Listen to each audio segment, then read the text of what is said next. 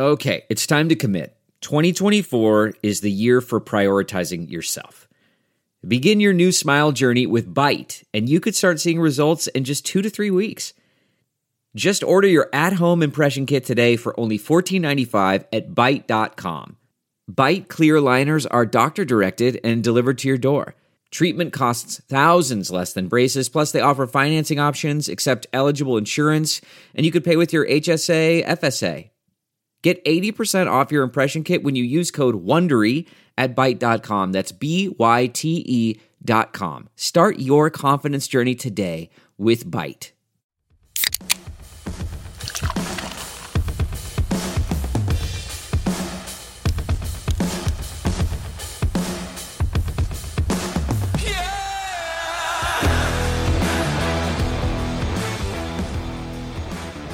All right, EJ, this is a first in bootleg history. We were doing a backyard podcast in Seattle. I landed, 3 hours ago? I woke up at 4 a.m. I was in Dallas last night for Bucks Cowboys. We're going to Seahawks Broncos tonight in Seattle, which is why I'm here. Thursday, you and I were at Bills Rams for the season opener. Saturday, I was at Texas Bama. So it's been a weekend for us. I think I have not slept more than 3 hours for 5 days straight. So the NFL season's here, but we're really excited because this is the first time I think I've gone to this many games in one weekend, and it's been insane. It has been utterly insane. There's been a lot of good football. We're going to talk about all of it. At least most of it, I would say. We have a lot of film to break down. We have some really fun stats that have possibly never happened before that occurred this weekend. All the normal stuff you come to Bootleg for, learning about, talking about the game, all that kind of stuff. But before we get into all that, EJ, buddy, we have a very special drink. This is Kayo, the Sherry Cask edition, which we first had together in week 1 of last year. That's right. When we were in Vegas for that crazy Ravens-Raiders game. And I think this easily one of the best whiskeys you and I have ever shared together. And you happened to find one bottle up here in Seattle a few months ago. And now we have it. So cheers to you, bud. Cheers to you. I first had this because of you. You introduced me to it at Nobu when we were in Vegas for last year's Monday night kickoff opener. Oh, God damn. And it is delicious and gorgeous and celebratory. We just cracked this bottle open. We were saving it for a special occasion, and this is a special occasion. This season of Bootleg is going to be like no other. This is our 3rd season that we're starting, and we're going to cover the league from end to end. We've certainly been to more of the games physically, and we'll continue to do that than we've ever been. And it feels like a turning point. So cheers to you and many thanks. It's been 3 years of a lot of work, but because of that, a lot of work, and because of everybody listening and watching this right now, we landed our first title sponsor in Bootleg history. So thank you, by the way, to Prize Picks for jumping on and being a title sponsor for the show, which allowed for us to have this batshit insane weekend of football. And by the way, that's not stopping. We're going right back to Texas next week because we're going to Bengals Cowboys. And then I'm going to Miami the week after that. We're going to Buffalo, not to mention the Super Bowl and Shrine Bowl. Prize Picks is enabling us to do all of that and to make a ridiculous amount of content this year. So first of all, thank you to Jordan and all of our friends over at Prize Picks for that. More on them a little bit later. Also, thank you to the patrons who are kind of the foundation of everything, the backbone of everything. We wouldn't be here without you guys either. So thank you, everybody who has been a longtime listener and watcher. And, we have 4 executive producers from our Patreon pool. So this is the start of, I think, of a very, very, very special season. Yeah, it's going to be different. You're going to see more content. You're going to see more often. We'll hit on all that during this stream, but I think everybody had a ton of pent-up energy. Sure felt like it this year. There was a build to week 1 that was not unlike other years, but it just felt like everybody was ready to pop. and week 1 did not disappoint. So we'll. I mean, you saw the Bills fans in LA, man. That was They represented. Jesus. Yeah. Yeah, they did. People ask me, "Oh, who are there more of, Rams fans or Bills fans?" Because look, LA is a transplant city, and people love to travel because the weather's nice and the stadium's new and it's amazing. So they're always going to get a really good traveling contingent of visiting fans. But both the Bills and the Rams wear blue, a darker shade of blue. So as you looked around the stadium, it was just all blue, but about half of it was probably Bills fans and the other half Rams fans. It was an insane scene. You know how I could tell there was more Bills fans? How? Zubaz? They were, well, A, yes. B, I think 2 hours before the game, I had already seen my third shirt with Josh Allen drawn as Jesus on it. Yep. But most of all, they were louder than... They were very loud. Even though they didn't make up the entire stadium, I can only imagine how loud that game would be in Buffalo. That was the loudest away crowd I have ever heard in my life. The Rams had to go into silent count in their own stadium 20 minutes after unveiling their own Super Bowl banner, and they were already in silent count. It was utterly insane. Yeah, crazy game in a great building. SoFi gets loud with that roof on it. I know it's got When you got holes. a bunch of drunk Western New Yorkers in there, yeah. It does. Maybe not every game's like that. It's my first game in SoFi, and we were right up near the rafters, and it holds the noise in. That place generates some sound. It was really loud. I think Raiders games, or anytime the Raiders come to town, whether it's for the Chargers or the Rams, like that's next on my list is go to a Raiders versus Chargers or Rams game, because if Bills fans are loud there, imagine when there's 80% away fans in the stadium, which is what typically happens for any Raiders game in LA, because Raiders are the most popular fan base in LA by far. Like, that's really one I want to go to. But yeah, we had that this weekend, so we'll talk about that game true. as well. But we'll kick into news and notes. A lot of things happened. Unfortunately, we have a bunch of impactful injuries. Tough thing to lead with, but a lot of these injuries are going to shape the games you're going to see and teams' fortunes in the coming quarter, half, and 3 quarters, sometimes the entire season. So not the greatest or warmest or fuzziest thing to lead off with, but one of the most important. Well, we're going to start with the one that at the game I was at last night, Dak. They didn't really show the replay at the stadium, so I didn't know what happened at the time, but I saw it after. I just saw him go to the locker room. I was like, what the hell's going on? He smashed his thumb pretty brutally. Twice. Multiple times in a row. Yeah. Shaq Barrett rushing, I think, was what really did. I think he hit like hand-to-hand or something like that. And both times was hand-to-hand, which is why I sent you the DM. I knew they wouldn't show it, especially after going to the Thursday game. They didn't show any of the injuries in stadium. So when you're in stadium, it's very different than at home. At home, they will show the replay. They will show what happened. I knew he hadn't seen it because he was in the stadium, and I was like, man, Dak just smacked his hand twice, 2 rushes in a row. First one, he basically powered his hand into a raised hand from a defender. Second one, you said Shaq Barrett came into his hand as he released the ball.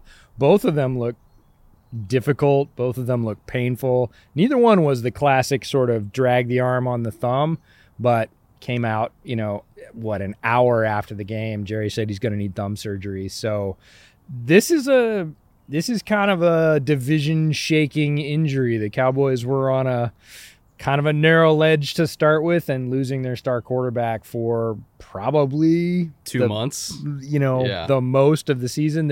It's gonna be like when Russell went out for Seattle last year. They're gonna come, if he comes back, he'll come back. They'll be in a hole, presumably. Yeah. I don't see them rallying and winning a lot of games. This basically blows the NFC East wide open. We had liked the Eagles' chances there before, but the other 3 teams in that division won games yesterday, so it is wide open. We didn't really think they were going to have a chance of keeping up. Well, at least didn't have a chance.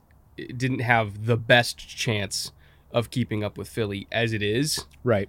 And especially with Cooper Rush, your starting quarterback for 2 months. No, thank you. I think they make a move. I don't know what move. I mused on Twitter last night. We know what move. I mused on Twitter last night about Jimmy G, but some folks came back to that and said Mason Rudolph.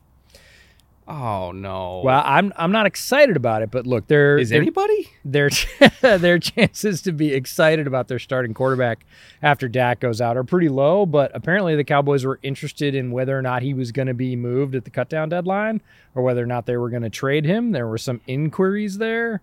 They've got one of his receivers, James Washington, is there in Dallas now. There's some links there. It's not an exciting prospect, but let's be frank, it's more exciting than Cooper Rush because he looked wildly underprepared last night when he came in. So if they want to survive and give themselves a chance at a wild card spot, they'll get Jimmy. And Jerry's typically not one to care about cost.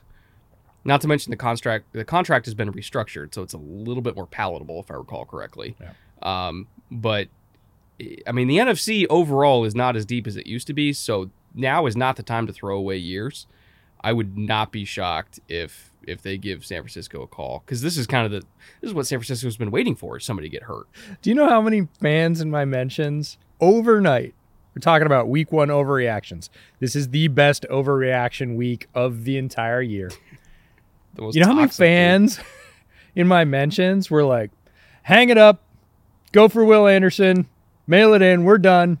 They're not going to be bad enough to get Will Anderson. And that's the thing, is like, to pitch all the rest of the players and coaches on that team, like, this could be the end of Mike McCarthy. We thought that might happen anyways. Now it's going to be hard not to. I don't think he's capable of putting together the coaching job to prop them up in the absence of Dak. So this is an injury that we're leading with because it has repercussions. The Cowboys could have a new coach. They could have a new draft pick. They could sell the farm for some mediocre quarterback because Jerry is not one to mail it in and say it's over. He gave up a first for Amari when that was necessary before. Yeah. So there's precedent here. This is going to be a shaking move. The most surprising thing to me, period, would be if Dallas did nothing. If they just stood pat. Well,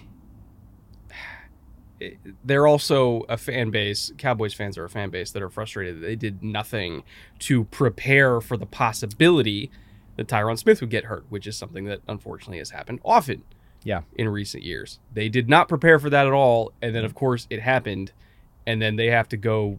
Thankfully, Jason Peters was available, but even then, it's like, okay, 40-year-old Jason Peters was their backup plan. So this is a franchise that unfortunately has done a poor job preparing for worst case scenarios multiple times over. And they keep getting bitten in the ass by this kind of stuff, especially with Dak getting hurt 2 of the last 3 years. Well, they're over fire too with Dak's contract, and you brought this up. He's got a no trade clause, and his contract's not cheap. It's not like they can just move him and move on. They don't have the money to do that. So now you're sort of over a barrel with very limited options, and people will say, oh, Jimmy's not that great. Mason Rudolph's not exciting. Doesn't matter at this point. You got that or nothing, because Dak's not coming back for at least 8 weeks. You're going to be at the midpoint of the season, and the question is, what do you do? And we'll see, and it's why the NFL is a fascinating sport. But the Cowboys were running on a razor-thin margin, and that exploded last night. Speaking of Steelers, by the way, TJ Watt, unfortunately, the other major injury of week 1, and this one hurts because he was having a ridiculous game. Pour a little out for TJ Watt because he was Superman for the first 3 quarters of the Bengals game yesterday. He had a pick. He had multiple sacks. He had tackles for loss. He had pressures. He was doing everything to influence that game and suffered a serious injury, and we might not see him for a while, if not the whole season. You could even say when he came off the field, which I think he tore it on a sack on Burrow. Yes. He pointed it and he said, I tore my pec. So he knew immediately, and then he walked right to it. Didn't even go in the x-ray tent or in the medical tent, went right to the locker room to get x-rays, and then it came out fairly quickly that they fear the worst, which is the 3 words you hate hearing as a fan. But the update today, as of Monday morning, is he's going to get a second and third opinion to see if he needs surgery. If he needs surgery, he's out for the year. He's done. If he doesn't need surgery, which maybe depending on what the grade of it is, grade of the tear, if he doesn't need surgery, best case scenario is 6 weeks, which would be great for Pittsburgh. But even then, he's missing at least a month and a half, potentially the entire year. And there's very few defensive players that I think could miss the year and have that massively impact the win-loss record of their team, TJ Watt's one of them. Like, they were not going to win that game without TJ Watt, 100%. Oh, and he was our pick for Defensive Player of the Year in our pod that we put out a week ago in terms of preseason guesses for what the season-long awards would be. We said, look, if it's not Aaron Donald, it's going to be TJ Watt. He looked all the world like he was going to back up that prediction. I almost put out a tweet about it. I said, well, that prediction looks pretty good. I didn't do it. I feel better about that. I don't feel good about this. I feel terrible about this because it robs not only Steelers fans, who are some of the most passionate fans in the NFL, of their best player. It robs NFL fans, even if you're not a Steelers fan, watching what TJ Watt was doing yesterday. That is an NFL player playing at the absolute 1% of 1%. Mm-hmm. He was playing at the highest level of football. And as a football fan, I want to see that. I don't necessarily want to see it against my team, but every other week I want to see it, that and twice on Sundays. And we're not going to get to see that now. And look, the NFL is incredibly fickle. Injuries happen. Strangely, we saw some of the rest of the list we'll run through, but this one is equally as impactful to that team's chances as Dak's is for the Cowboys. We do have a couple confirmations of season-ending injuries, unfortunately, so far. Kyle Fuller, corner for the Ravens, who's near and dear to our heart. He tore his ACL, as well as Derek Barnett. He also tore his ACL, so they're done for the year. Eli Mitchell, unfortunately, suffered a knee injury, which massively impacted the effectiveness of the 49ers run game yesterday, which we were both watching the Bears game. And once Eli Mitchell left, it was night and day in terms of the 49ers offense. They weirdly kind of run through him. Like, when he's not on the field, things are very different. Debo essentially became their number one running back as a wing back. He's not even a true running back. He's a wing back, but he started leading them in carries after that. So him missing multiple weeks with this knee injury is big for San Francisco. Najee Harris, another Steelers injury. Foot and or ankle, we're not entirely sure what it is. Maybe. All we have is a preliminary report that the Steelers don't think it's that serious. Who knows what that even means? Ideally, by the time this comes out tomorrow, we'll figure out if he's even on the table to play this week. Dr. Jesse Morris was speculating, like, best case scenario, maybe a mid-foot sprain and he could play this week.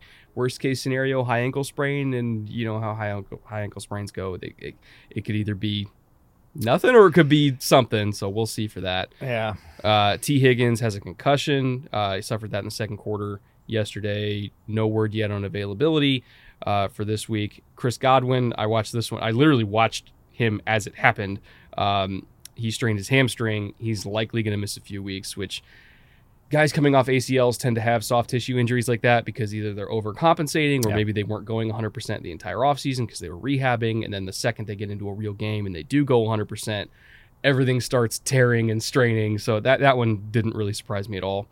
Donovan Smith, maybe the weirdest injury of the week, hyperextended elbow. That was freakish. He was not engaged with another player. He was being spun on a play, and as he spun around, basically his elbow hit another player's thigh and just overflexed his arm immediately. And it was, again, nobody's fault. It's a lot of big guys moving at incredibly quick speeds. It was really random, though, to see a player go down with that, but he was in immediate pain, went to the sideline, got his forearm checked, they took x-rays. So, it's going to be they say it's going to be a pain tolerance thing going forward, which I always wince a little bit at because I've had lots of injuries where they're like, well, you're not going to do any more damage to it. It's just going to hurt like crazy. What that's code for is you can't play without us sticking a giant needle somewhere in your body. Yeah, it's sucks. Not great. And we saw that, again, Donovan Smith, a corner and anchor of that Tampa Bay line, they definitely played very differently. The defense played differently against them. Micah continued to go off. He was going off before that. We'll talk about that later, but just a random, like, wrong place, wrong time kind of injury. Keenan Allen, by the way, also hamstring strain, which early on in Keenan's career, he did have a tendency to get soft tissue injuries a lot. And then for a few years, he was totally fine. And now we're back to that dreaded hamstring, which plagued him a lot early in his career. Potentially could play Thursday night, which again you and I are streaming, but he's 4 days. He's not going to play on the short week. They're going to hold him. They need him down the stretch. It's a big game for them on Thursday. It's an early AFC West shootout.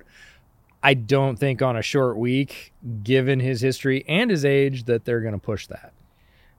Because if he does press and then he makes it worse, which if you play on something that's tight, even if it's just tight, and you play on it and you aggravate it and make it worse, a 2-week injury could potentially turn into a 6-week injury. And that's the last thing they need right now. So as far as I'm concerned, you got Mike, you got Palmer, you got Eckler. You got enough weapons. And you got Herbert. And Herbert is not afraid to spread it around. He's not one of those guys that's so focused on Keenan that his performance is going to drop if Keenan's not in the game. So I doubt very much that we'll see Keenan Thursday. Hopefully he comes back quickly because he is a driving force in that passing game. The short term, not so much. The long term, man, I hope he's there because he's just such a tremendous player. At this point, just prioritize the safest thing you could possibly do for long term. Right. Because it's a long season. There's 17 games. There's 4 games in the playoffs on top of that. If he can miss week 2 in exchange for getting everything else back, that's probably the preferable outcome. Now, EJ, before we get into 3-up and we talk about that ridiculous Bills defense that you and I saw live on Thursday, I need to complain. And Jordan from Prize Picks, I know you're watching this. I need to complain directly to you because I came so fucking close to getting 5 out of 5 on my slip. And for people that have never played Prize Picks before, which I played it all last year, and so I'm very familiar with how it works. Some of you might not be. So it's basically like daily fantasy pick'ems. And so if you're in like California or Texas or Florida or Georgia, I mean, it's available in like 70% of the country. But if you want to get action on a game where, there's not like true sports betting, or even if you're in a sports betting state, but you kind of more prefer the fantasy slant to it, you can do pick'ems for anywhere between 2 to 5 players, and you're betting over-unders on rushing yards or receiving yards or combined yardage or fantasy points or anything in between. And if you get all 5 correct, you can up to 10x your slip in terms of money. So I did a $10 slip, and I was 3 for 3. And then the one thing I fucked up was the Rams receiving core, which you and I talked about extensively in the summer. We talked all this hype about Allen Robinson. I hit on the over on Tom Brady. I hit on the over on Gabe Davis, which you and we saw 56 and a half receiving yards for Gabe Davis. We're like, no, there's no way he's under on that. It's over. He got 88. I went over on Devin Singletary, got that one right. But freaking Allen Robinson. Okay, I did under 90 on Cooper Kupp because I was like, okay, like I could see 80, but I really expected Allen Robinson to be a big part of this game plan. And he was just in a gulag. Like the over-under for him was like 65 yards. Yep. And there was nothing. There was absolutely nothing for Allen Robinson. And you and I sat there stunned. I think in the middle of the third quarter, we were frantically Googling because we're like, has he caught a ball yet? Has he had a target yet? If I just guessed the Rams receiving core correctly, I would have got $100 in a $10 slip. But no, the Bills defense had to take that from me, and I'm very upset. Very upset. You know what remains undefeated?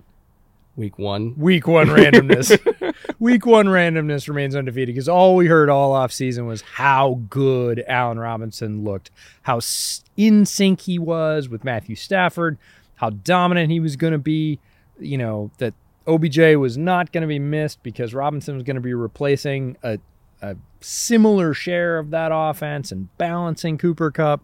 So I don't blame you one bit for picking your slip that way, but it was notable in that game, his exclusion. And what was even more notable to me was the Rams' explanation of why he wasn't targeted. I don't know if you heard this. I didn't. So they came out and they said, well, they played a lot of zone. They played, I don't think, maybe 1, 2, 3 snaps a man the whole game. And I was like... Well, that's accurate, but you can still... all they run is zone beaters in that offense. That's literally all they do. This is my reaction, is like, oh, Allen Robinson's a great NFL wide receiver with a storied history of many productive seasons, but boy, if you want to stop him, you got to play zone. I mean, who can't survive against zone that's any... Like, it was just such a random thing to say after all the hype in the preseason. We heard analysts, we heard pundits, everybody was just, the hype meter on Allen Robinson was off the charts, and he got nothing. He got nothing and liked it. It was just very few targets. I think he got thrown at 3 times. I think he had 1 reception. Well, here's my response to that whole they were playing zone comment. I know exactly what they're talking about because I literally, on the plane over here, I was watching film of that game, and I was doing all the notes, and I kept putting in my notes, hook zone sitting on the backside dig, hook zone sitting on the backside dig, hook zone sitting on the backside dig. The Bills did not do a very complicated game plan. They didn't even blitz once. No. They were really mostly starting in a 2-high shell and then rotating down into cover 3, either strong rotation or weak rotation. Against trips, a lot of the times they would go into cover 2, which I know sounds like, why would you play cover 2 against trips? Because the half-field safety is going to get completely overloaded. That's exactly what the Rams did to the Bears last year.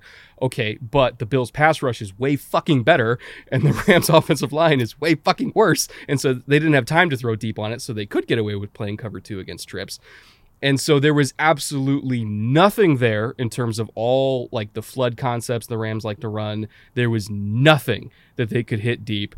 And then the hook zone defenders on the backside, whether it was 2x2 or 3x1, they were literally just sitting there on the backside dig because their favorite concept to run on the backside of flood, at least Shanahan calls it hammer. I'm assuming McVay does too, because they run very similar offenses, and it's literally just a little pivot route, and then it's not technically a dig. They just call it hammer in that offense. It's like a dig on a speed cut right behind it, and so the pivot's supposed to hold the hook zone player in order to clear over the middle for the hammer behind it, and the linebackers just weren't doing it. Milano was sitting on it. Edmonds was sitting on it. So if you remember that pick that Stafford threw on the no-look towards the end of the game, he was literally staring at the pivot and trying to no-look the hammer behind it because they kept fucking sitting on that hammer route that they wanted to hit all game long, and it's the same kind of thing he did in the Super Bowl, but this time he missed.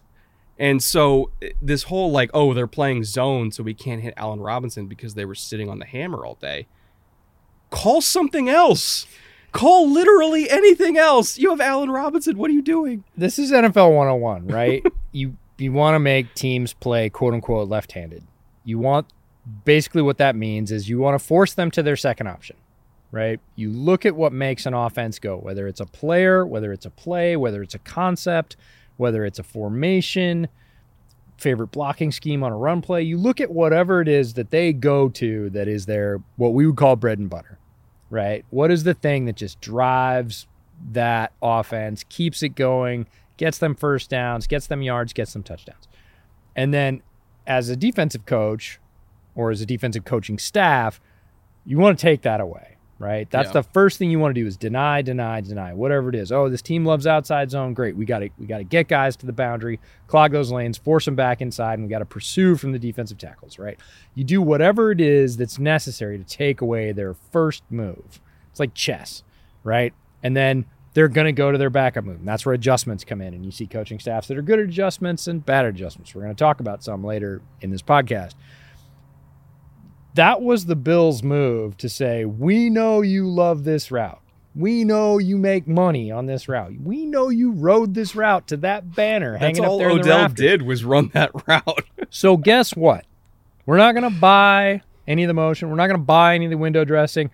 We're going to sit a guy right in the middle of that route, force you to throw a perfect ball around, over, through, whatever. And you're probably not going to because you're a professional offense. Let's make you go to your left hand, right? And for the Rams to come out after the game and say, well, they took away our right hand. They took away our favorite play. Oh, they stole your favorite toy, did they? Well, what are you going to do about it? So that's a fantastic sort of NFL story from a story within a game within the game, whatever you want to call it. But it was a very strange thing. I'm sorry you're slip hinged on it. It cost me $100. And believe me, when we see Sean McVay at the Super Bowl, whether he's back in the Super Bowl or he's on Radio Row, I'm going to ask for my $100 back. You're going to remind him? Okay, this is video or it doesn't happen, but I'm down This is quality bootleg content. What bottle will you buy me if I ask that of Sean McVay? It's like, hey, you owe me $100. Okay, this is a 2-stage bet, sort of an over-under. There's a bottle I'll buy you if you ask, and there's a bottle I'll buy you if you get it. You know, I think he would actually enjoy the question. I think he would. Because he's a scheme nerd himself. And I'm sure if I say, like, hey, they called like 3 coverages against you, why didn't you call anything else? I'm sure I'd get a real answer out of him. Like, he's not afraid to answer those kind of questions.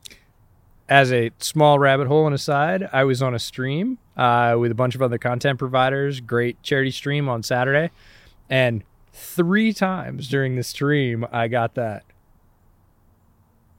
It's the ball look that we got at the Shrine Bowl, and they're like, you seem to understand football. And I was like, mm-hmm. It was great. A little bit. I enjoyed it. It was fun, you know. Somebody that wasn't familiar with our work before and is now watching, so welcome. Yeah, good times. But I think you're right. McVay, as a football nerd, would be like, oh, yeah? And also, fun fact about McVay, photographic memory for plays. Yeah. So he'll remember. He'll remember everything I'm talking about, yeah. It won't be a problem for him to go, oh, yeah, but did you think about, and that would be great conversation. But so I'll tell you what, he's infinitely smarter than me by Oh, yeah. orders and orders and orders of magnitude. So I guarantee you everything I just said, he already knows. He Right. already knows that they had a whole bunch of other clubs in the bag they didn't go to. Right, So. and he'll dress it down 3 times, but it'll still make great content. But anyway, tangent aside, if you want to try your own slips on Prize Picks and not trust the Rams offense again and go in a completely different direction, honestly, just stay away from the Shanahan tree. That's my general lesson. Go with Dable, go with the Bills, go with the Chiefs. Stay safe. Stay away from the Shanahan tree. They're great offenses, but oh my God, they will rip out your heart. But if you want to fill out a Prize Pick slip with any other offenses than those, you can use promo code BOOTLEG. They will match your deposit up to $100. So if you deposit $50, they'll give you $50 free to use on the site, or $75 or $100 and so on. Whatever you deposit, they'll match up to $100. And by the way, we're filling out our week 2 slips once we find out a little bit more about the injuries on, drumroll please. That is the quietest drum roll I've ever heard in my life. Okay, there we go.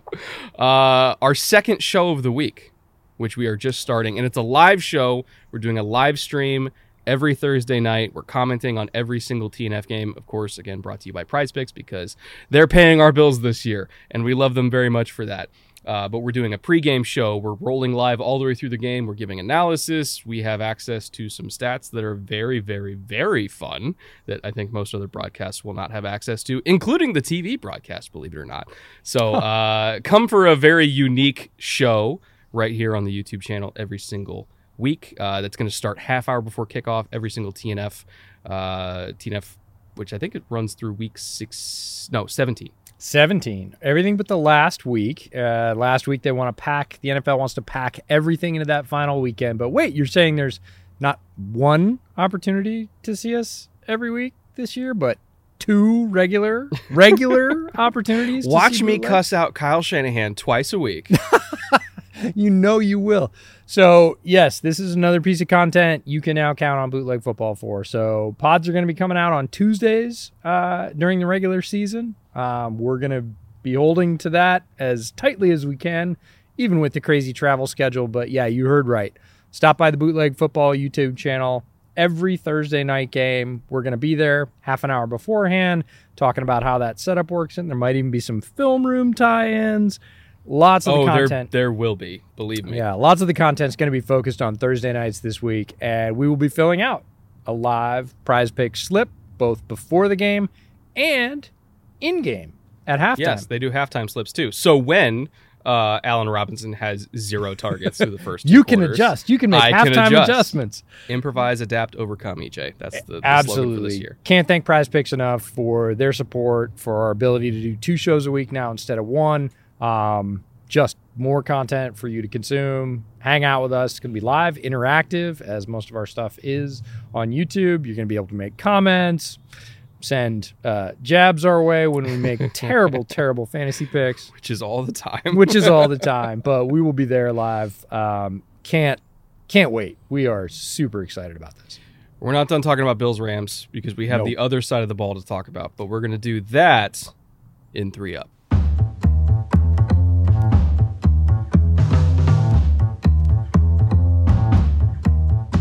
All right, we're going to start off 3 Up with a little continuation of Bills-Rams talk. We talked a lot about the Bills' defense and how what they did was very simple but very effective. But we have to talk about the other side of the ball because, oh my God, Josh Allen. I have not seen him live before. That was my first time experiencing Josh Allen live, and I feel like I just saw the angel of death. Like, that was different, and I've seen a lot of football games live. That was a different animal than almost every other football player I have ever seen with my own 2 eyes.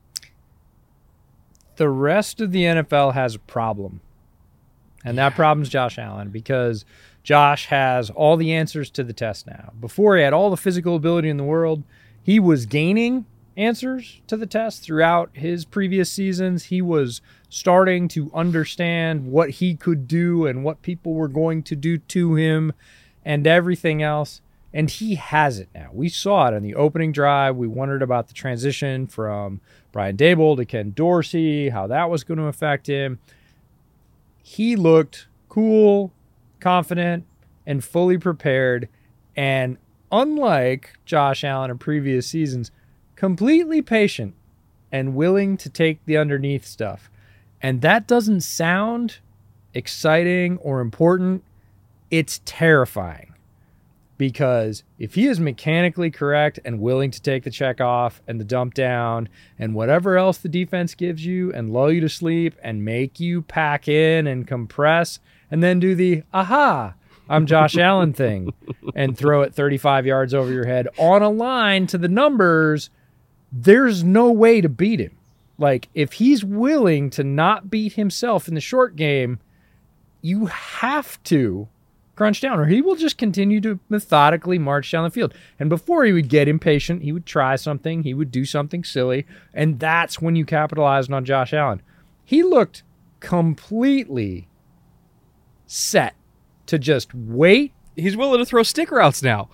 Yep. It's unbelievable. And that's the unlock. It doesn't sound like the unlock, but that's the unlock. And then he can still do all the Josh Allen things. And we saw all of those on display. Oh, that stiff arm. Palming a quarterback's head into the ground, willing a touchdown into existence on the goal line by just jumping up like a basketball player and sticking his arm out, saying, no, I'm going to score. And then, opening up. When you break coverage, oh yeah, I got plenty of arm to get that right now, and you're not going to catch him. So when I say he has all the answers to the test, I mean there's nothing you can do against him when he's willing to do the sort of basic, methodical stuff to move the offense and just wait for you to make a mistake. And that's what he's doing, and you should be very afraid of that. Watching on film, it reminds me of somebody you and I both love for a positive reason and a negative reason. And I know it sounds negative. What do you mean? So 2015 Cam Newton, you remember the transcendent experience that was. Yep. We also remember what that did to Cam Newton in terms of how it affected the rest of his career. Sure. You leaned over to me multiple times during that game, and you were like, why the fuck are they running him right now? You're up by 20 points. Like, I get he's big, he's strong. They have got to start taking intentional hits off his body by calling all these like design quarterback runs. He's capable of doing it. He's awesome at it. It's their get out of jail free card. I want to see Josh Allen play for the next 10 years. And I feel like Cam Newton, who did a lot of the same stuff, Cam Newton was Josh Allen before Josh Allen back in 2015. And I feel like Cam Newton cost himself a lot of years of good quarterback play by just taking a beating in the early parts of his career because they ran him so much. And I really want to see the Bills give the ball to their actual running backs instead of piling up these hits on their quarterback. I get it. It works. You don't need to do it that much in week 1 when you're up by 20 points. And you need to do it differently. You and I were watching a little bit of film this morning before this podcast just to sort of check some of our priors and make sure what we thought happened actually happened and understand some of the sort of more pivotal moments of the week. And one of the games we watched was the Cardinals game. Mm-hmm. And the Bills need to run Josh Allen more like the Cardinals run Kyler. Safely. Give him some space. Don't just say, hey, because he's big, he can go bowl over the linebacker. Yes, that's true, but those hits all add up. And the Cardinals don't do that with Kyler. They don't like one-on-one him with a 240-pound linebacker and say, go get him, you're responsible for him. They make space. They spread it out. They make large lanes, and they say, if nobody fills that lane, then do your thing. Mm-hmm. Then go do the Kyler thing. And the Bills need to do more of that with Allen, because all this, like, he's just going to blow it up stuff has got to stop. I will say, though, to end on a positive note, because it's supposed to be a positive Bills segment, it's 3 up after all. This was a stat that you pulled out that I found extremely hard to believe, but I 100% can confirm it's true. The Bills have not punted for the 4th time in their last 6 games. I don't believe it's ever happened. Week 16 versus the Pats was their quote-unquote perfect game where they ran over Bill Belichick, and they were the first team to have never punted against a Belichick-led team. Well, they didn't punt in Week 17 versus the Falcons. Week 18 versus the Jets, and this might be the most amazing stat of this whole thing. Of the 2 weeks they've punted out of the last 6 games they've played, they punted 7 times versus the Jets. Did their starters play that week? I'm not sure, but regardless, it's the weirdest stat. Then the wild card versus the Pats again, they don't punt again. Division versus the Chiefs, they punt 4 times, and then versus the Rams, the game we were at on Thursday, they don't punt. So 4 out of the last 6 games, their punter hasn't even come on the field. And you can say, oh yeah, they turned it over. That's true.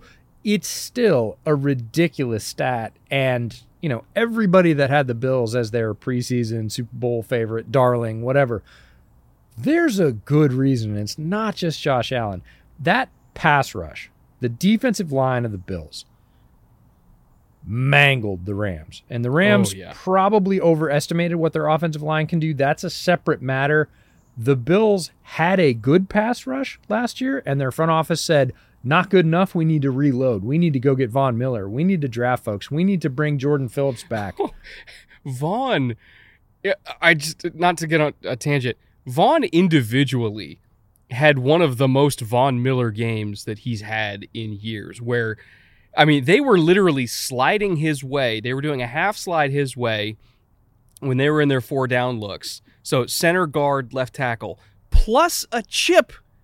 And he was splitting doubles against a chip and getting sacks. Yep. One on a ghost move. Unreal. It was the full array of the Von Miller experience, but he wasn't the only one. They have legit 7, 8, 9 guys that can bring pressure, and they bring them in waves, and they were much fresher than the Rams' O-line late into the 3rd and 4th, and they just ate. AJ Epinesa, like you name it. Jordan Phillips was murdering people. He made all the Cardinals fans just hate him. Oh, God. Because he comes back to Western New York and starts playing like the Jordan Phillips that they signed, and there's much remorse there. The Bills' defensive line, we know about their secondary, especially their safety tandem being one of, if not the best safety tandem in the NFL. We know their corners are good when Trey White comes back. Trey White didn't even play in this game. Their linebackers, they've got Milano and Edmonds. To have their defensive line rotation not only be as good as last year, but better because they just kept the hammer down, this is what you need to do to win in the NFL. You don't sit back and go, well, we've got a super weapon at quarterback, so we're going to save some money. No, you go, more, better, need waves, defensive rotation. We need to smash people on both sides of the ball. The Bills are for real, like for real.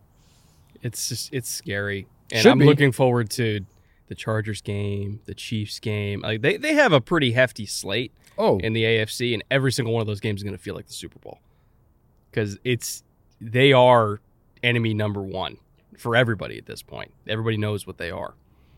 All right, let's get to Bengals Steelers, which I know this sounds weird to put this shit show of a game in 3 up. But there was a lot of positive in this game that we got excited about. Obviously, we mentioned TJ Watt earlier, just completely taking over the game for the first 3 quarters. And Joe Burrow, I don't want to sugarcoat this, for most of the game was not having a good game. There were a couple, 2 of the 4 picks he threw in the first half weren't necessarily negative plays for him, but he did throw a couple pretty egregious interceptions against cover 2. Like the first one, the pick six that Minkah got, I have no idea what he was looking at. I really have no idea. And it's like, it was a good play by Minkah, obviously, but like, it's cover 2 and you're trying to hitch and take an extra half beat and then throw the 7 against cover 2. Like that was just asking to get picked off. And of course he did. And then he threw another pick against cover 2 later in the game. And he almost threw a third against cover 2. He almost had 5 interceptions. That's what people don't realize. Like he threw 4, he almost had 5. There was one that should have been picked off in the end zone. And yet, Joe Burrow, with T. Higgins out in the second quarter, Joe Burrow and Ja'Marr Chase willed this team to being in position to win it. Like they got a last-second touchdown to Ja'Marr Chase in the end zone, who Ja'Marr Chase, by the way, individually was fucking unstoppable in this game, absolutely asserting his case to be not just a top 5 receiver, but a top 2 receiver in the entire league. And they put themselves in position to win this game, even despite all the turnovers and the messy play and the offensive line getting absolutely demolished and Joe throwing bad picks. They should have won, and then the kicking struggles happened, or the special team struggles in general. They let Minkah through inexplicably to block the PAT off the inside. It was terrible. And then, there's missed field goals and overtimes going back and forth, and the Steelers survived, to their credit. Like Deontay Johnson made some insane catches down the stretch, and Najee was out, and so Jalen Warren's pounding the rock, and the Steelers made it happen. Yes, they definitely paid for it in injuries, but they made it happen.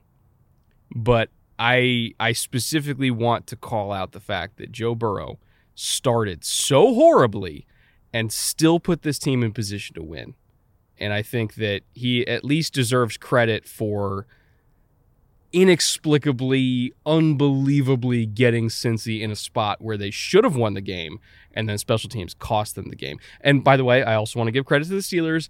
Their defense held tight. Mitch was up and down. He was Mitch. Kenny Pickett's probably going to start eventually. But I want to give credit to them for winning the game, but I was very impressed by Joe Burrow climbing out of that hole and almost making it happen. In my opinion, he did make it happen, right? He did what he needed to do to win the game. Like, he doesn't kick the football. So I put out a tweet that said, and people still bet against Joe Burrow. And somebody jumped in the mentions right away and said, he threw 4 picks. And I was like, 2 were his and they were bad. The other 2 weren't his. They happen. That happens to everybody. But despite 4 picks, he throws a touchdown with no time left on the clock at the pylon to Ja'Marr Chase, who ascended to superhero status if he wasn't already there. He won the game. Like, if you're a quarterback, you walk off the field, you go, that's it.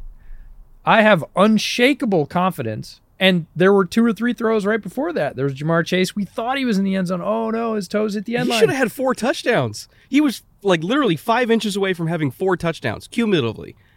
He was insane. And multiple quarterbacks would go in the tank at that point and go, oh, man, I threw a touchdown. It doesn't count. Like, not Joe. Joe just, I'll throw another one.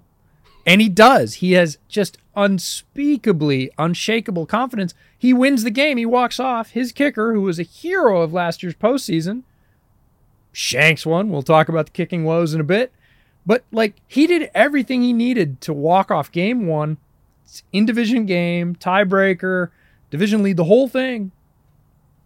And despite starting cold, throwing bad picks, many things that would shake another quarterback, Joe just hangs in there. On the Ja'Marr Chase front, you said possibly top 2. That might be low. So you're saying Devontae? What I'm saying is Ja'Marr Chase is going to battle Devontae and Justin Jefferson all year. Remember these 3 names: Ja'Marr Chase, Justin Jefferson, Devontae Adams, because Devontae's not going anywhere. And you have to knock him off the top spot. He's the king. He had a great game, too, by the way. He wasn't. Yeah. He's not letting up anything. Justin Jefferson had a massive game to come out. Like, these 3 guys, but Chase isn't going to give them anything. Like you said, he would have had 4 touchdowns in week 1. If he just kicked the fucking pylon, I'm he would have saying. had it. So Jamar Chase, Justin Jefferson, and Devontae Adams are all in the mix for the top spot. These are not pretenders to the throne. It is Devontae's until somebody knocks him off because he's earned that. But Chase is not going to go quietly into the night.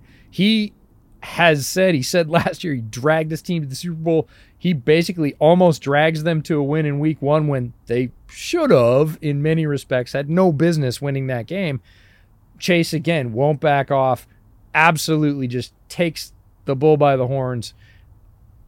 We are watching the ascension of one of the best players in the NFL, regardless of position.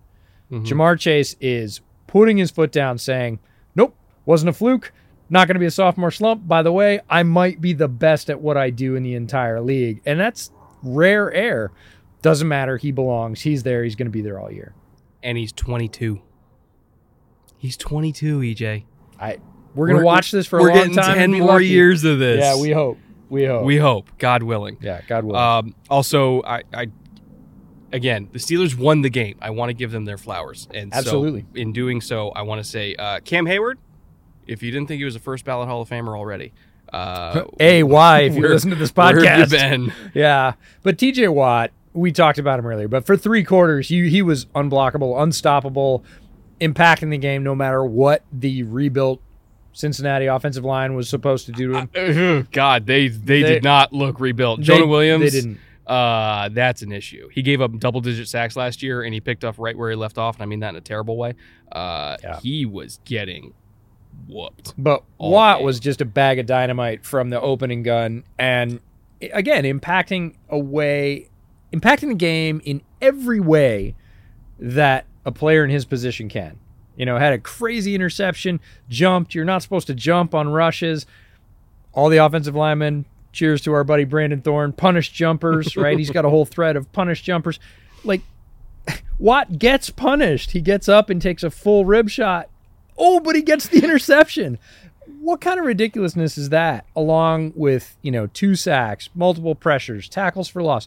He's doing everything he could, and it's just a double, triple shame that we're not going to get to see him probably if he did tear his pec for the rest of the season. But that's why this game ended up in 3-up, is multiple players playing at the highest level of the position on both sides of the ball.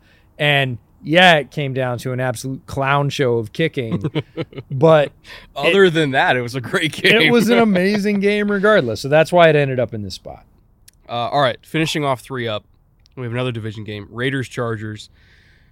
This one, it was kind of fascinating to me for multiple reasons. Number one, I felt like we finally saw the Chargers as the fully armed and operational battle station. Justin Herbert making ridiculous plays. You had Mack and Bosa doing exactly what we thought they would do, which is play off of each other and dominate together as a unit. Really, the entire Chargers defensive line had a really good day pass rushing. Run defense was kind of hit and miss. Josh Jacobs definitely got his, which run defense has been an issue for the Chargers for multiple years at this point. It wasn't as egregious as it was last year, so as far as I'm concerned, it's an improvement. But the pass rush was nuts. And when they forced the Raiders into actual gotta pass situations, they couldn't block them. No. They absolutely could not block them. And Derek Carr, I don't want to say he was rattled. He was definitely affected. He had multiple really bad decisions throwing the ball, turnovers, took some sacks he really shouldn't have taken. It was not a good day for Derek Carr. But really the main issue, I think, is pass protection. Like, they could not block the Chargers. And once they pinned their ears back, there was nothing they could do. And then, obviously, Justin Herbert on the other side, making throws that, let me ask you this. How many quarterbacks in the league make some of the throws that Justin Herbert made in that game? Is it less than 4? Yes. It's 4 or less. Allen, Mahomes, Rodgers. Is there anybody else? Because some of those throws were like, not right now. What the hell? There were 3 throws in that game, and when we started watching this game, I said there are 3 Herbert throws in this game that are just redonkulous, and they look kind of average if you don't know what you're looking at. The first one was a rusher grabbed his plant foot his back foot and lifted it. He threw it on one foot. His power foot. I mean, if you know anything about throwing mechanics, you go back, you rock onto your plant foot, you rock forward. That's what generates all your midsection torque, everything. Literally lifts his plant foot off the ground trying to pull him down. He throws it anyways, somehow, on a line, like 20 yards. There's another one where he's rotating the wrong way. His hips are literally turned the wrong way, and he just snap throws it into a keyhole slot, sideline down the field, in between, right ahead of one defender, but in between three defenders.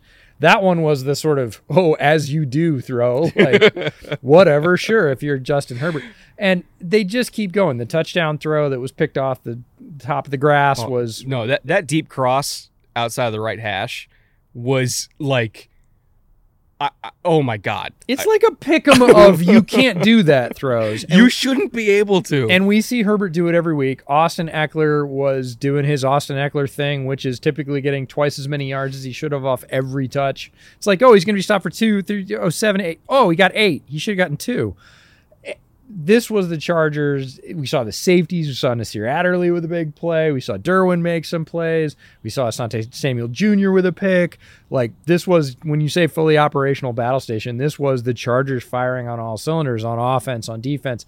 The Raiders didn't look quite like that. And to Derek Carr's credit, he's a good quarterback.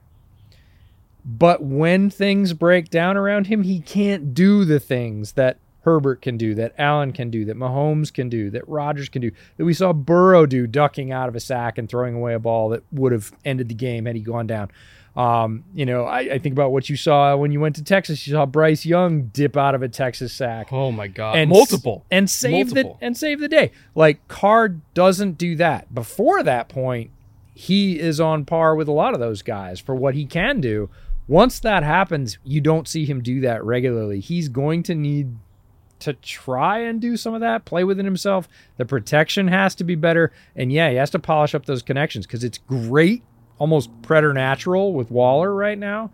He had that with Renfro before. It looked a little rusty yesterday. And, we saw a lot of production, like you said, out of Adams. But it's got to be at the level we saw from Mahomes and Herbert and Allen in week 1, because look, that's the division you're in. That's the conference you're in. If you're not playing at that level, you're playing for not second, not third, but like 5th or 6th, and it's not going to be good enough. Yeah, when they get to the point where they were at Fresno State, which is when Derek can look at Devontae, yep, and just communicate an entire new route with a glance, which I just did a film room episode on that. Like, he had that with Rodgers. I feel like they're close, but they're not. There was multiple times, looking at Raiders Chargers where Devontae was 1-on-1 on the backside. It was 3-by-1, and you're like, okay, it's Devontae time, and ball didn't go his way. Yeah, something else happened. He was running a clear out, or, he was running a shallow, and it's like, that's not the way you use Devontae when he's getting isolated press coverage on the backside. I have a question for you. What? How much of that do you think is McDaniels not yet understanding that they can do that? What Devontae is? Because McDaniels comes from a system, for the most part, most of the time he was in New England, they never had that. They never had the dominant wideout. Now, they had Randy for a bit, and don't jump on me for that. That was the exception more than the rule. Other than that, it was receiver by committee, and they didn't have true alpha dominant. How much do you think that is McDaniels, not necessarily Devontae? I mean, it was the first game. And so I wouldn't be surprised if they're in meeting rooms and Devontae says, hey, they're giving me 7 yards of space. Let me do my thing. I wouldn't be surprised if they have conversations about that as the season goes on. But I'm just so used to seeing Devontae and Aaron work together, and even Devontae and Derek in college, where we're used to anytime he's one-on-one, he's getting the ball. And again, he still had a lot of production. He was still very good. But I think that once they're in the spot that I think they could be, the Raiders might not have lost that game, because we know what Derek and Devontae can do together. They're close, but they're not quite there yet. I want to see McDaniels really let them off the leash and just do what they do best, which is make it up as they go along. Like, that's what they did in college, and that's what, Devontae and Aaron did. Like, they would just make shit up. They would have a run call on in Green Bay, and Aaron would be like, okay, yeah, bud, you're in a split outside the numbers. They're giving you on an island. Guess who's running a slant? You, and they would get 10 yards out of it. Devontae was their run game at times because they would throw slants. He could do it with his eyes closed. Yes, and that's what I want to see from the Raiders too. And once they get to that point, they'll be a much tougher out. But as we alluded to, priority number one is figuring out pass protection.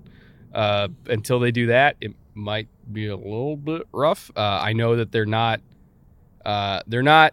fully there in terms of where they want to be personnel wise, but they got to figure it out because it's a problem. It's a big problem. Yeah, and the race is going to kick off real quick. I mean, it already has. They're not going to get we can go to the quarter pole and then figure it out and catch up. If they get a quarter of the way through the season and they're not much cleaner than they are now, they're going to do the Raiders thing where they make themselves a hill and nobody else is going to stop. Those race cars are going to keep running at full speed. They're not going to be able to catch them this year.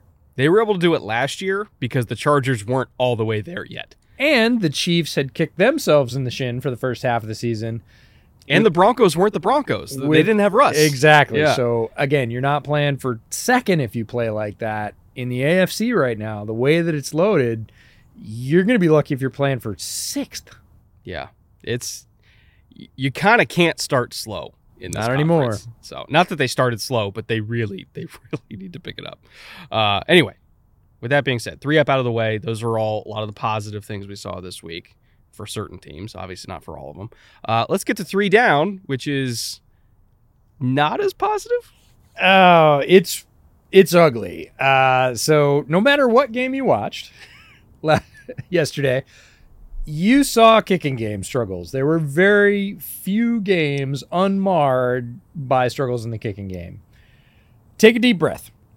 There were 14 missed kicks. That's extra points blocked, and field goals across the NFL just on Sunday. There were 14 games played on Sunday, so that's 1 a game if there was 1 in every game. But there were some clean games, and there were some games that took more than their lion's share of the kicking screw-ups. It broke the NFL record. You're wondering, how bad is that? Because I really don't keep track of how many missed kicks there are in an average week. The NFL record was 12 from 2016, week 9. Broke that by 2 in a single day. 7 kicks were missed within 35 yards. Half of the 14 were what we consider these days in the NFL as gimmies. Wait, inside the 35? 35 and in, 7. Half of the kicks were from 35 and in. Yeah, it was not great.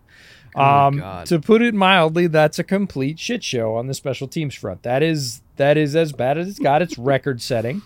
The only way to feel better about it, and this is of limited use, is that there were 79 missed kicks in college football this week. Excuse me? 79 in all of college football, so that's 94 total, and only 14 of them came from the NFL. Okay. Wow. So the NFL is better. So it's funny, when I was at the Texans game, they actually had a couple of those, and one of them, it was towards the end of the first half, and Sark opted to kick a field goal from like the 7, and they shanked it.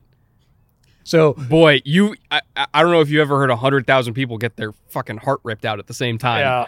That was that moment. Yep, that is 100,000 people getting kicked in the crotch at the same time. Oh.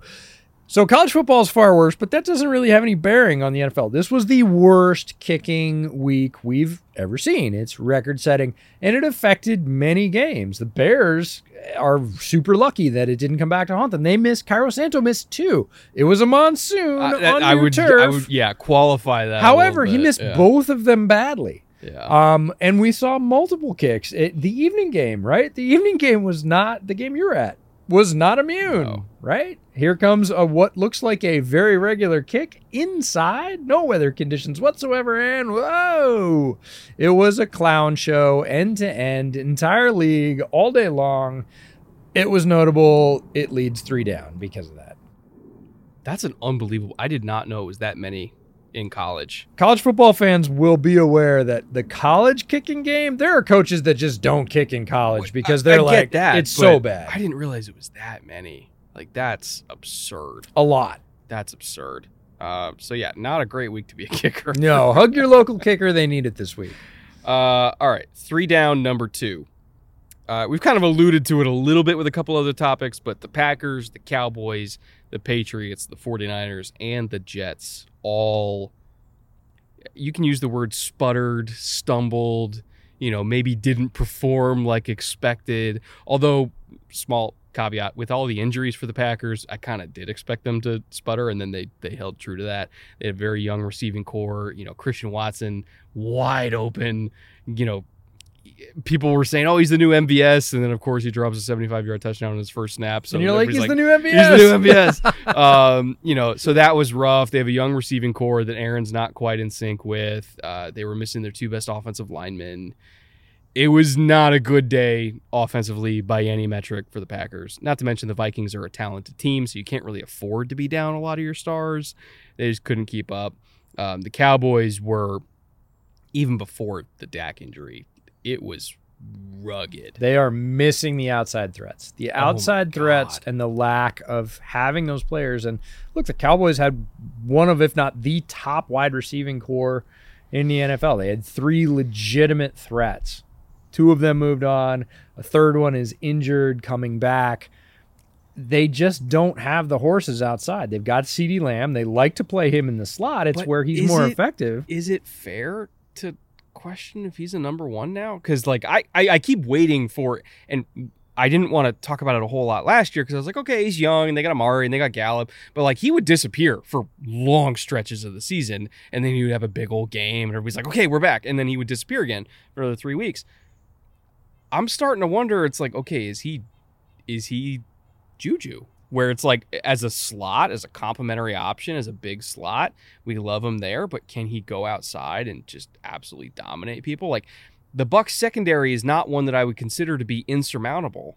It's good though. It's really good, but it's not like they don't have an AJ Terrell. They don't have a Jalen Ramsey. Like, I expected CD to go out there and win his one-on-one matchups, and I was literally watching him all night last night, waiting for him to win, and he wasn't doing it. When he's the only guy, and this is there's 2 questions there.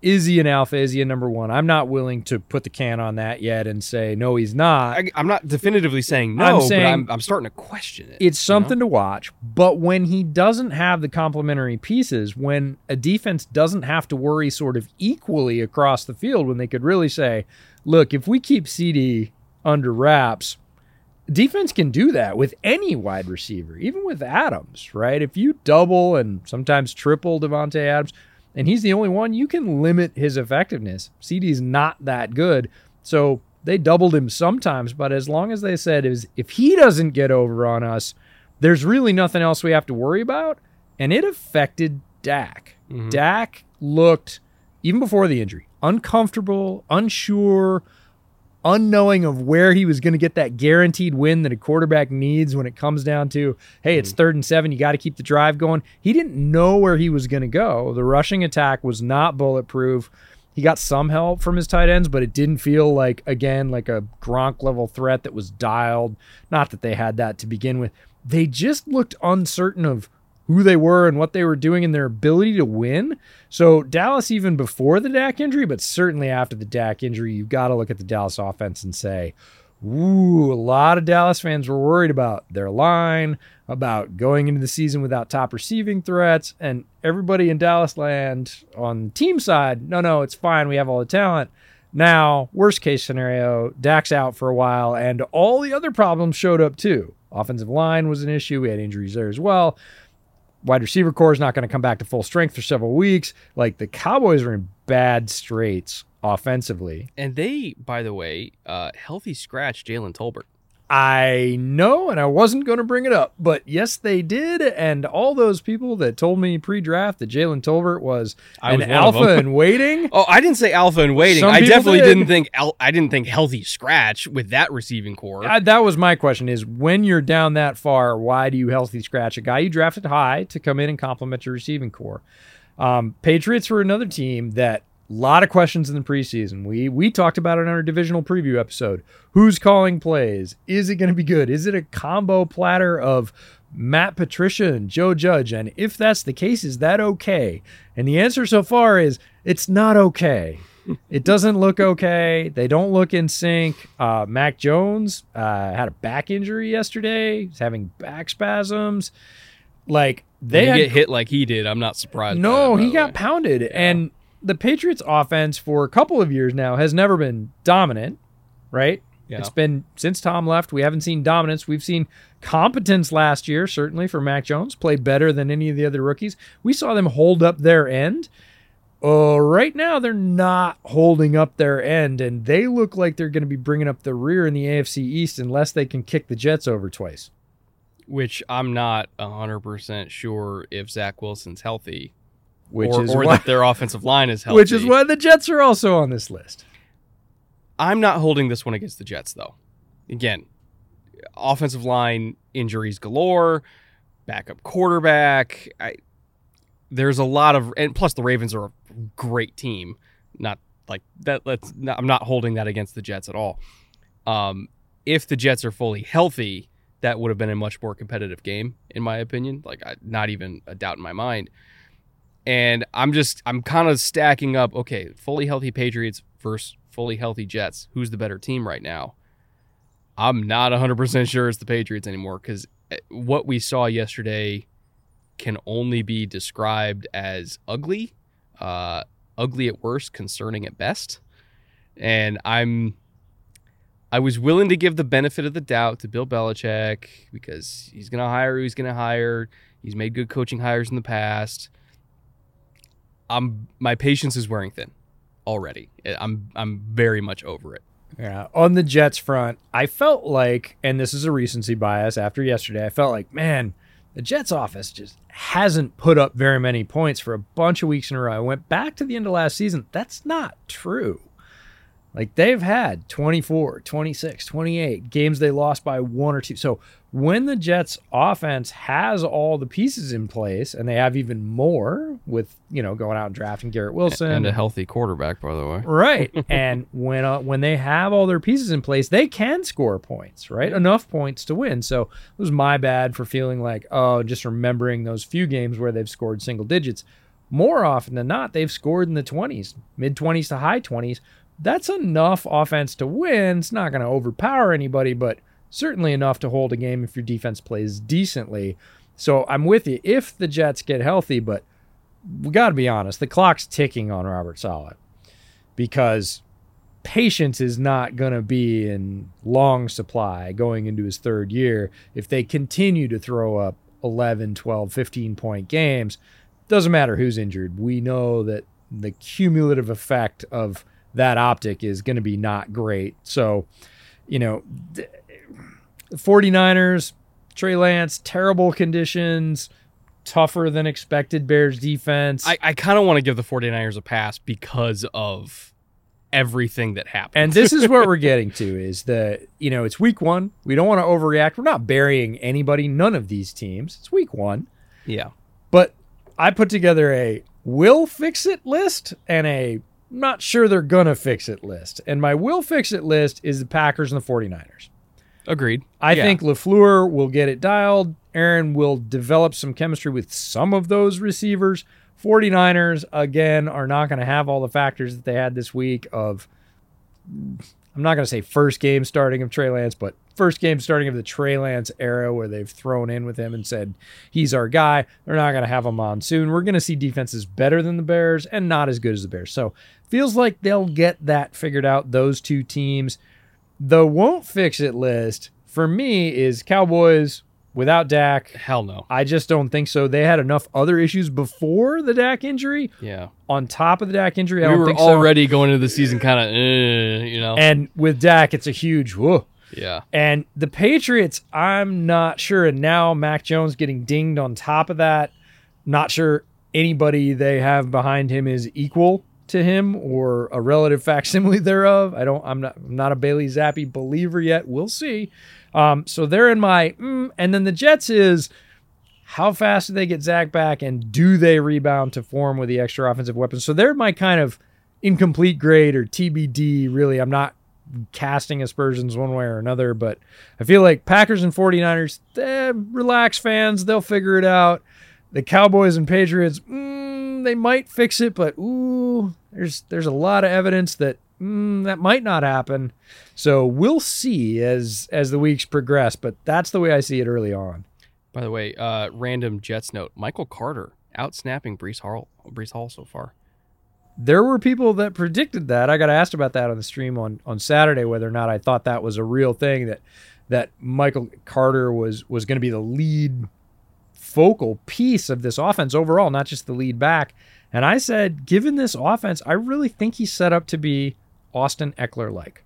They need him in the run game. They need him in the pass game. He is glue for this offense. So that to me wasn't terribly surprising because of that assessment.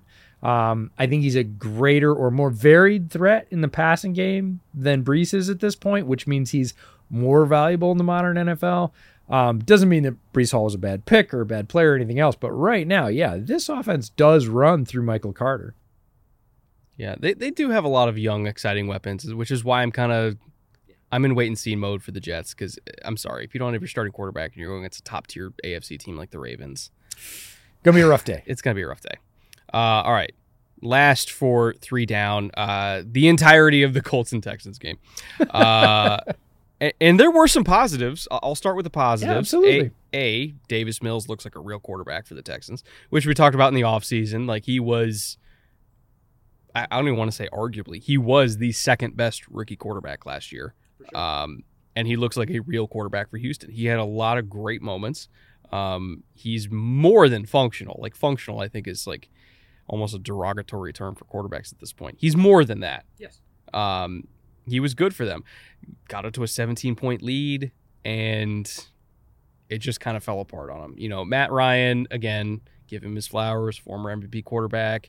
You have Jonathan Taylor, who's a super weapon at running back. Michael Pittman went off. They were able to storm back, and just neither team could seal the deal in overtime. It was so frustrating to watch that game. Whether you're a Texans fan or a Colts fan, both teams left that game equally pissed because it was very winnable for both of them. And so we put it in 3 down because I don't know about you. I came away from that like, how did neither of you win that game? That's the takeaway. That's the takeaway from this game, is that both teams did enough to win, and that's rare, right? Usually one team does more. Sometimes a team does enough to win and, snatches defeat from the jaws of victory.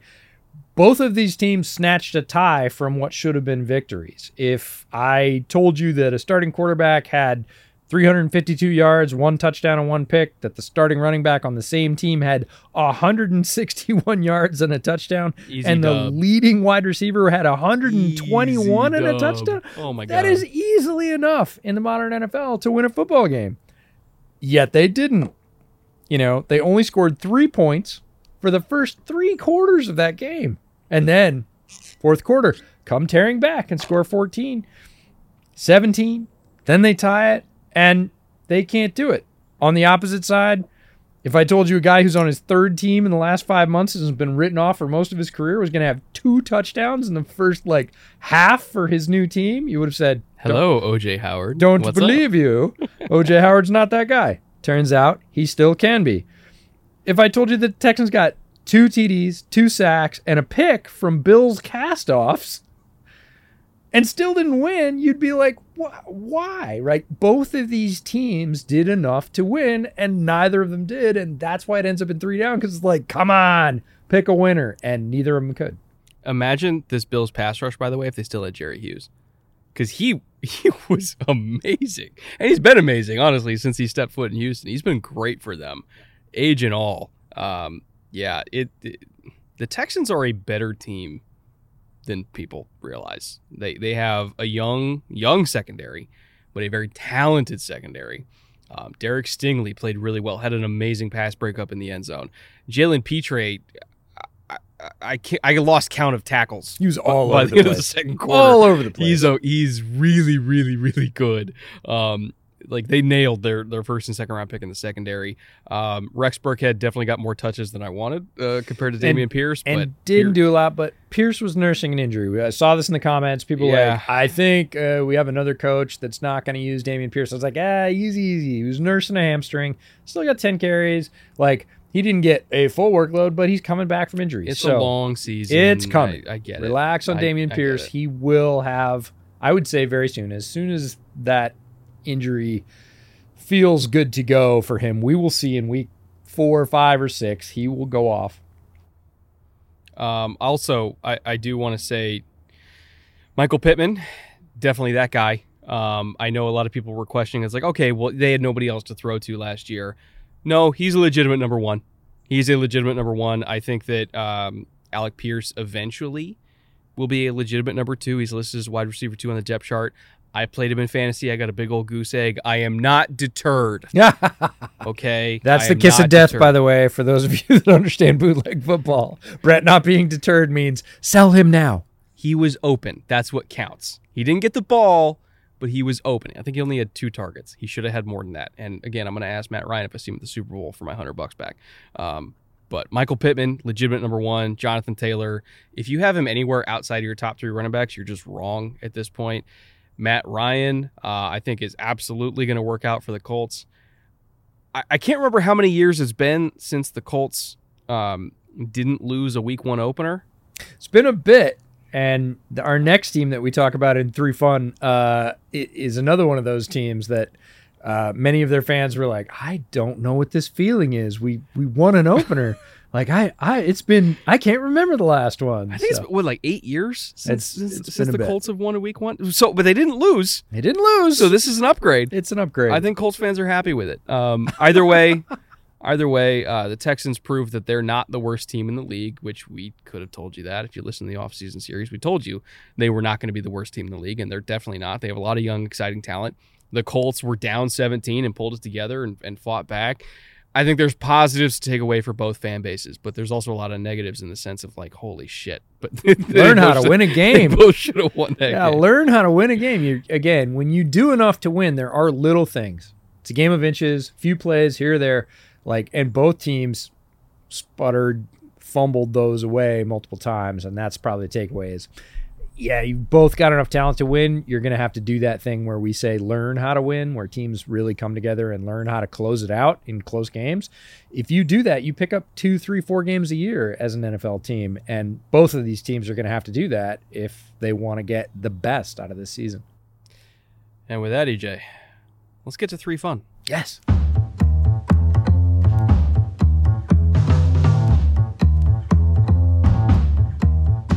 Three Fun, number 1, EJ.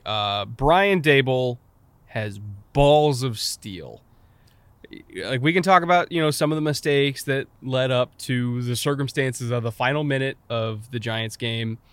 But the fact that even after the struggles that Saquon had, dialing up his number when it mattered most to go convert a 2-point conversion to, screw tying the game. We're not going to kick the PAT and play for overtime. We're going to go win this game. Mm-hmm. And dialing up Saquon's number when you knew he was hungry to try to get redemption, especially after everything he's been through over the last few years. And you saw the emotion of Saquon in the end and how thankful he was to Brian Daboll for giving him that chance. I think Brian Daboll has already won the Giants locker room. It was a great win for them. I think that team is already bought in.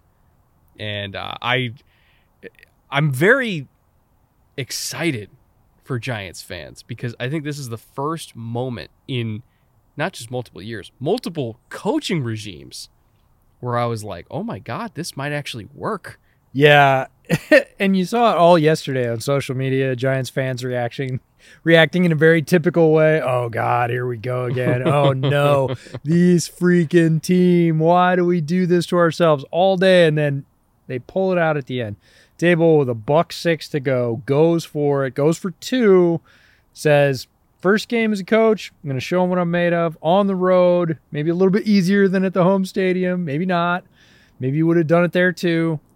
Says, no, I'm going for it. I'm going to give Saquon redemption. You saw the interaction on the sideline between the two of them. Yeah. It was genuine. In terms of winning the locker room, this is the kind of thing that will win a coach a locker room. Like, they will listen to all the talk in camp.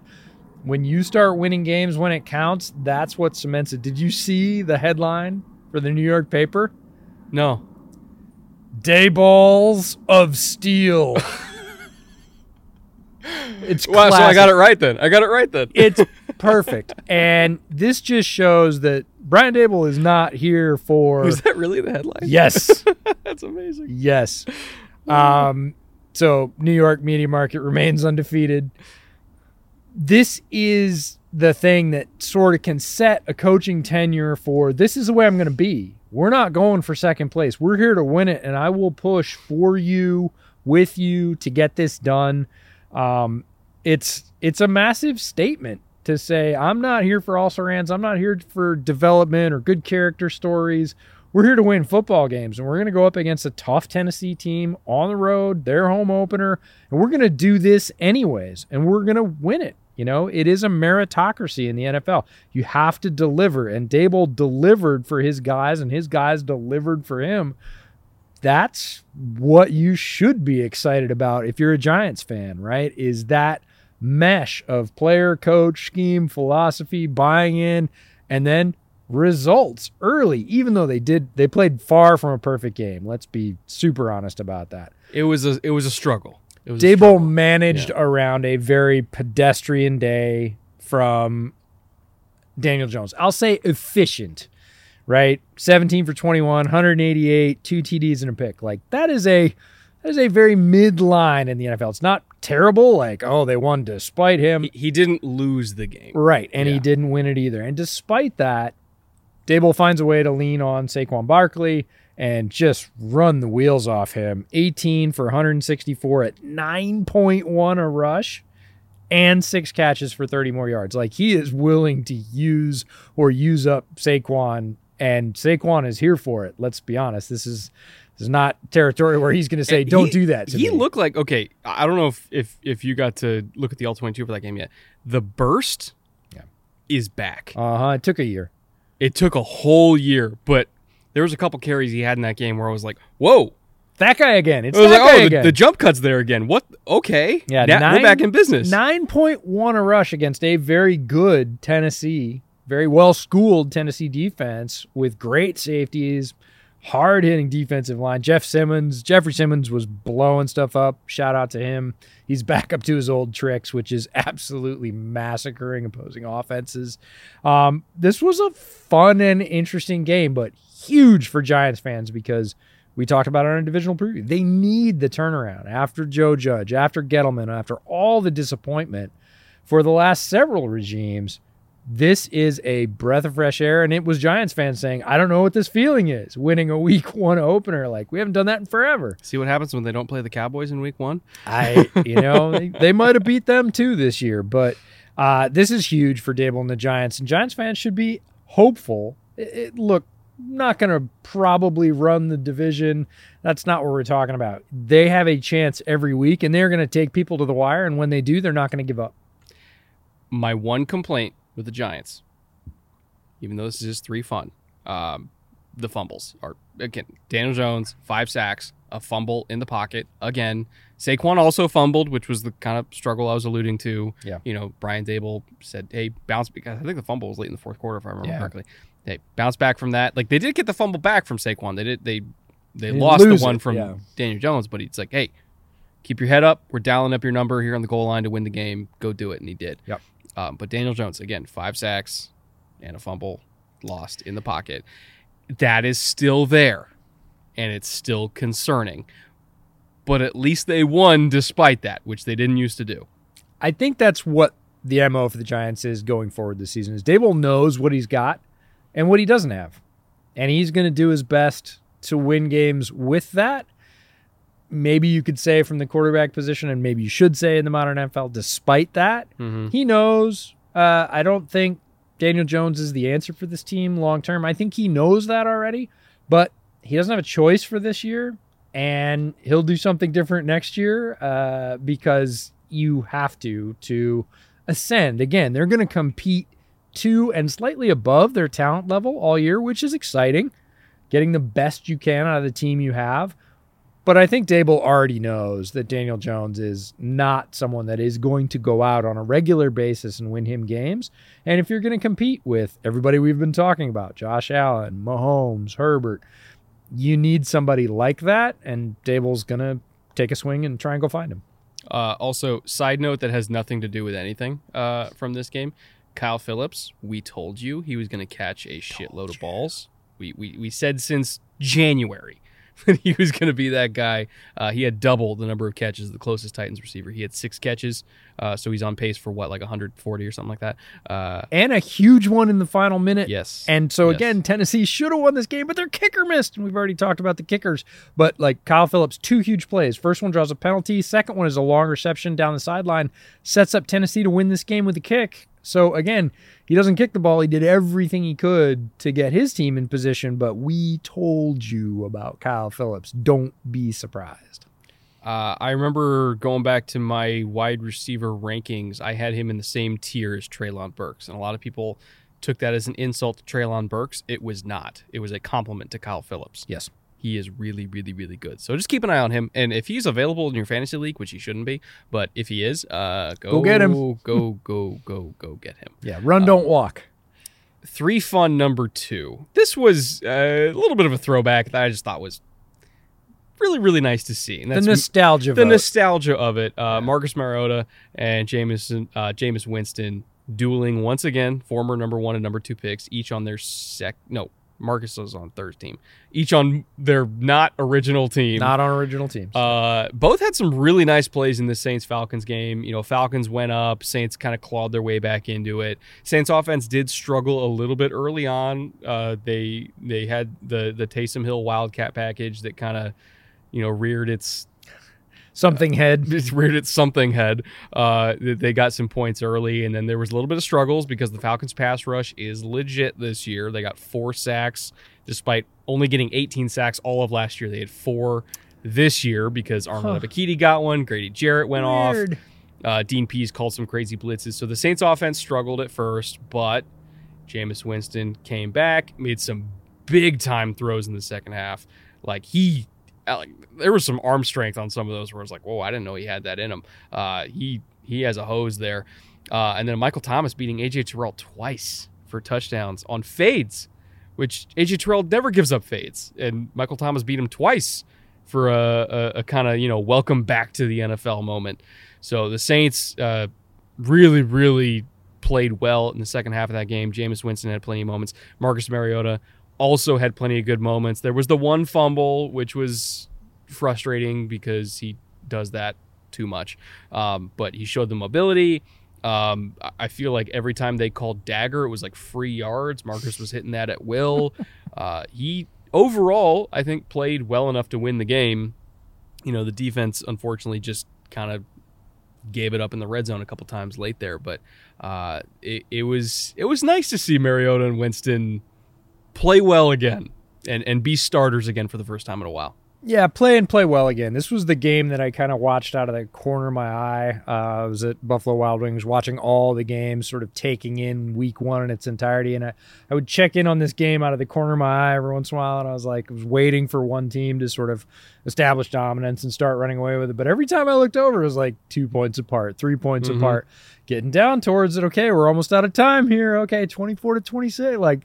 It was a battle. It was a duel, and it was fun. You look up and see Mariota make a play. I knew he could still do that. You look up, Winston make a crazy throw, and you're like, woo. Michael Thomas back, first touchdown since 2019. Said, I have even more than that in the tank. I'm not back yet after that performance. Reminding you that, again, when healthy, we saw this from Julio last night, that Julio looked healthy again. Oh, yeah, he did. So we forget, and we tend to, I don't want to say write players off, but it is a what have you done for me lately league. And when a guy's hurt, Saquon we talked about, Burst took a while to come back.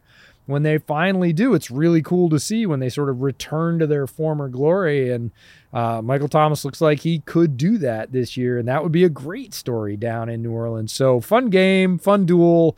Fun storyline that they were picked 1-2 in the draft, and they, have kicked around the league a little bit and are back to doing it. But, kind of reminded you why they were picked 1 and 2, though. Yeah. And again, progression's not linear, and this is the, two primary cases to hold up to the light for progression's not linear. Final point for 3 fun here, number 3 on the list. The Lions. Again, I know they lost, heartbreaker. It tends to happen to Detroit, snatching defeat from the jaws of victory. They had a fun little comeback there late, but they put up 35 points on a very, very strong, on paper, Eagles defense, and especially DeAndre Swift running for $144, almost 10 yards a carry on a front seven that in no universe should be allowing 10 yards a carry. I really, really like what the Lions are building. I know they're still in that stage of they're going to lose some games that, are frustrating and heartbreakers, and they're going to come close, and they're not going to close the deal. But the fact that they were down so much and then came back and, made it a competitive game and almost were able to win this thing over an Eagles team that you predicted to go to the NFC Championship game. It was encouraging. And on the Eagles side, again, good on them for surviving. Jalen Hurts played really well. Yeah. The run game was really good. A.J. Brown got 1 billion targets. I think both teams acquitted themselves well. And even though, obviously defensively, there's some things to clean up for both teams. Offensively, I came away thinking that both teams looked pretty fun. I don't think that many people, if you gave, say, 30 points as the over-under for the Lions against Philly, would have taken the over. But they did it. 35 on a defense that nobody could stop talking about in the offseason with all the additions, all the improvements, all the draft choices. Everybody's, oh man, Eagles D is going to be, and they probably still will be, to be fair. Like they too need some time to gel with their new parts. But the fact that Detroit came out and laid 35 on them, that DeAndre Swift was $144 running and another 31 receiving, so 170 plus yards for him. And look, Philadelphia gets their flowers too, right? A.J. Brown, 10 for 155. Pretty solid addition there, Philly. Good work. And Miles Sanders, we talked about Saquon and Miles from the same draft. He's 13 for 96 at 7.4 per. So, yeah, some things to clean up on defense on both sides. But, both teams came out and sort of did what they said they were going to do in the offseason. It's just I don't think people expected Detroit to do as much of it as Philadelphia did. But we said Detroit's going to be a really tough out this year, and this is more than that. This is a team that's going to beat some people straight up. 35 points of offense. If they can, turn the spigot off a little bit on defense, that's enough to win every week. My one complaint with the Eagles is the same complaint I had with Buffalo. Do not give your quarterback 17 carries. Like, I get it. Yeah. Jalen Hurts has been doing that since he was 18. The problem is he's been doing that since he was 18. Yep. Like, it's going to add up. He's built like a brick shithouse, but come on. The thing that makes me just crazy about that is people will talk about running back carries like they're a pitch count. Mm-hmm. And you get to quarterbacks and they're like, what? It's like it doesn't matter to them. It's the same, right? And people say it's not the same. I understand the contact and the consistency of hard physical contact is not the same. It's not inconsequential. It does add up, and people will talk about it at length, especially in the modern game. Everybody's platoon. Nobody's a bell cow back, right? How many carries did he have in college? How much tread's left on the tires? You get to a quarterback that runs a lot, and they're like, I don't know, 15, 17 carries last week, and you're like, that was more than their running back. That's Jonathan Taylor numbers. It was literally more than their running back. So, have it one way or another, and the way is count the carries. They all count. So, yes, please don't run your current franchise quarterback, into the ground by running him damn near 20 times a game. All right. We got through all the games. Well, not all the games, most of the games. Time to get to our favorite segment of the week. Oh, man, what a cork sound. I know. So good, right? Look at you, Kaio Sherry Cask. Look at you. Kaio. Now, we're not doing a shot this week because this is the first week of the season. But it is time for the bootleg shot of the week.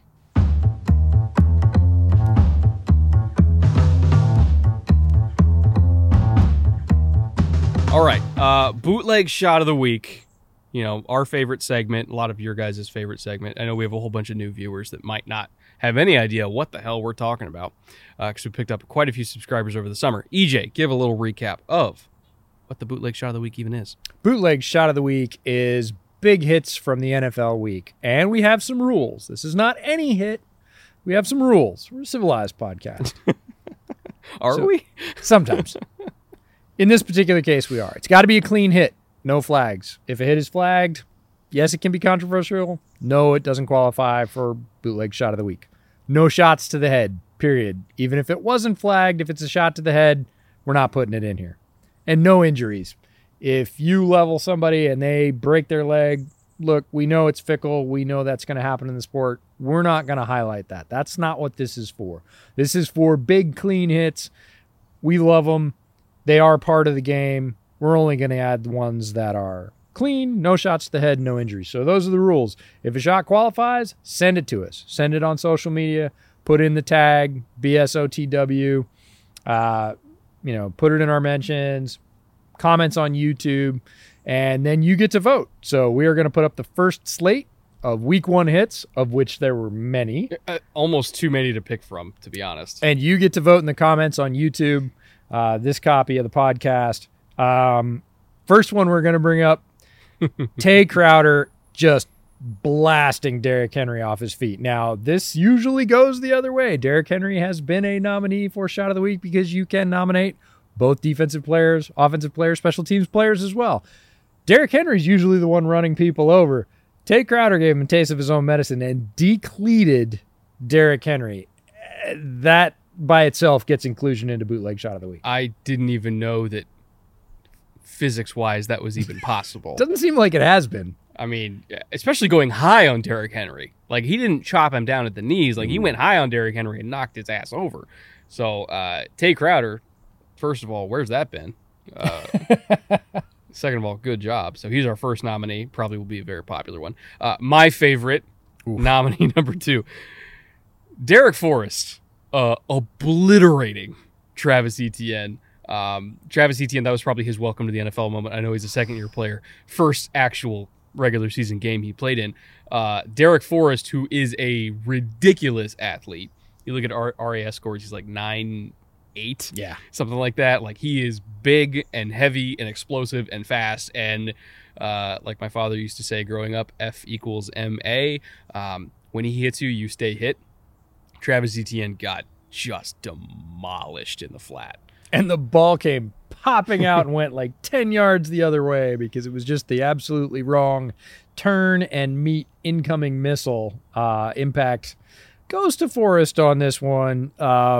Probably going to garner a large percentage of the votes. It was a dramatic hit. Our third one's one we saw in person in SoFi last Thursday. Josh Allen absolutely palming a Rams defensive back's helmet and just stiff-arming him into oblivion.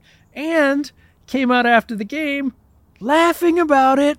Yeah, during the play. Right. He was giggling as he did it because, as the largest schoolboy on the playground will do, when you absolutely physically dominate another player, it's funny. And Josh Allen, in this case, got the better of this particular interaction, but that was our number 3. Honestly, that play was yet another example of Josh Allen just being the white Cam Newton, because you remember Cam when he would just run over people and you would see the photos and he's just like this giant, schoolboy smile, like he's having the time of his life, physically dominating people. Josh Allen's the same way. I mean, same size, same speed, same power. He's the biggest kid on the playground in the NFL right now. And he enjoys it, just like Cam did. Yeah, for sure. I miss old Cam, man. I couldn't tell. I love Cam's like one of my favorite players ever. I really love him. Anyway, nominee number 4, final nominee of the week. There was a lot of good choices for this. The Minkah hit in the end zone, which one? The second one. The second one. Multiple Minkah hits in the end zone. But we ended up going with Marcus Epps from Philly. Little known name. Not a lot of people who don't root for the Eagles even know who Marcus Epps is. He's a safety who had a just hilarious hit, chopping down a slot receiver on I think it was like a bubble off play action, and they brought a slot blitz, and so he was capping over the slot because it was his responsibility to cover the slot when the nickel blitzed. and they threw a bubble. And so he was already kind of coming down from depth anyway. And so as soon as the slot like took a step and then stepped back like he was getting the bubble, the safety's like, oh, I'm going to get his ass. And just like a missile came right at the shins, chopped him down, got a TFL. Great play by Marcus Epps. Great hit. Legal hit, by the way. Potentially could have ended disastrously if the foot planted a different way, but luckily it didn't. Everybody came out okay, and it was just a really, really fun hit. One of our most common entries in Bootleg Shot of the Week, for those of you that are new to the podcast, and thanks for riding along with us this season. Perimeter screens where the defensive back reads it and triggers because they are full head of steam, balls in the air. There's nothing to be done. The receiver can either put his hands up and get annihilated or just watch it sail over his head. Either way, he's going to get mashed. So most of them will try to make the reception. This one, again, his sole responsibility coming from depth, coming from up high, and was already moving. And once the receiver took that step back, was moving double time because he knew what was coming. Yeah, a lot of good nominees this week. So, again, vote in the comments. Especially in the comments on this video for who you want for Bootleg Shot of the Week. And then I don't know what we're going to shoot next week, but maybe, not this. No, we can't waste that. Maybe I'll break out the absinthe or something like that. I'll make it hurt. Please don't. If we get like at least 100 votes, I'll break out the absinthe. 100 votes for the absinthe. You heard him, folks. Hit 100 it. Votes. We'll pin a comment at the top. You guys can vote there. Final segment here. Our week 2 watch list. These are all the games that we can't watch. Can't miss. Week 2, Chiefs Chargers on Thursday Night Football, which obviously we're going to be watching anyway because we're doing our Thursday night live stream, as we mentioned earlier. Again, if you want to watch the game with us, we're going to be doing commentary, analysis, all that kind of stuff. Come a half hour before kickoff on Thursday night. We're rolling all the way through post-game for our live commentary stream for that. And then on Sunday, Vikings-Eagles, potentially an early playoff preview for the NFC. Dolphins-Ravens, a little bit of an intriguing revenge game for the Ravens, who got absolutely pantsed by Miami last year. They were dealing with a lot of injuries, though. They're a lot healthier this time around, so Who knows? Maybe Lamar goes Super Saiyan. Bucs-Saints, always an entertaining matchup because the Saints, for whatever reason, are the one defense that Tom Brady cannot crack. Even though they've lost a couple pieces this year, but hey, it's still Bucs-Saints. It's still going to be entertaining. And then honorable mention, for the record, EJ, I'm not saying this will be a good game, but it might be a close game, or at least a lot closer than we're used to. Bears-Packers. Now, if this were a full-strength Packers team, this probably would not be a close game. But because they're not full strength, the Bears have a legitimate chance, not good, but legitimate chance of going 2-0 to start the season, which I cannot remember the last time I even thought of that as a faint possibility, but here we are. And they're rolling in with momentum. This is a team that's playing together and having fun. Did they make a ton of mistakes? They did. They didn't play a super clean game, but neither did the Packers. This Packers sort of team looks like they have some chinks in their armor early to kind of work out. Bears are rolling in with momentum. This is at least an evenly matched game, which it hasn't even been that for a very long time. So it's this sort of under the radar, interesting, keep your eye on it, might surprise you kind of game, whereas the other games there, Chargers, Chiefs, superpower shootout in the AFC West, giant robots fighting each other, Vikings, Eagles, two of the power teams in the NFC, the other conference if you want to this year, Dolphins, new coach, looking certainly a new look offense against Ravens, very powerful defense with, like you said, almost full strength, lots less injuries than last year. And Bucs-Saints, which is always just, you just watch Bucs-Saints. You just don't not watch Bucs-Saints. It's just good TV. It's always good TV. So that's going to make the watch list every time it comes on the schedule. All right. What you got coming out this week on Bears Over Beers? Bears Over Beers, my other podcast, new for this year. We're going to be taking a little bit of a different approach. My co-host and IJB are both going to pick one Bears player and watch the All-22 all the way through and just highlight that player's performance for the week. That'll be coming out on Thursdays. What do you got for Film Room? I'm still trying to figure that out. Originally I was thinking, I was like, I'm going to do a Von Miller episode. But depending on what we see tonight, which we are like an hour and a half away from kickoff, we got to go catch the train to go. We got to go. We got to go to the Seahawks game. It's starting like immediately. Depending on what happens tonight, I might do a film room on that game. So I'm kind of playing it by ear, but I have a topic picked out just in case this is a dog of a game. Not that I think it will be, but yeah, chances of that happening, nil. Not happening. But So- we got to get there. We got to run our our butts up. We to got to win. go to a train like right now. Yeah, we got to So, go catch a train. we want to thank our executive producers, Marat, Consti, Caden, and Andrew. You guys have stuck with us for a long time. We appreciate you. This is a very long podcast episode, and I think all of the Tuesday recaps are probably going to be fairly long. So if you have a very long commute or you happen to be a truck driver, which we happen to have a whole bunch of those in our audience, this is going to be a good season for you because we have a lot more content coming your way. Come back on Thursday for the TNF live stream for Chiefs Chargers, and then next Tuesday we got our Week 2 recap coming out. We're going to be recording that one in Dallas because we're going to Bengals Cowboys next week. So if you're going to be at that game, let us know. We'll come say hi. And until then, EJ, one last time, cheers. Absolutely. Thanks for riding with us. Take care. We'll see you soon.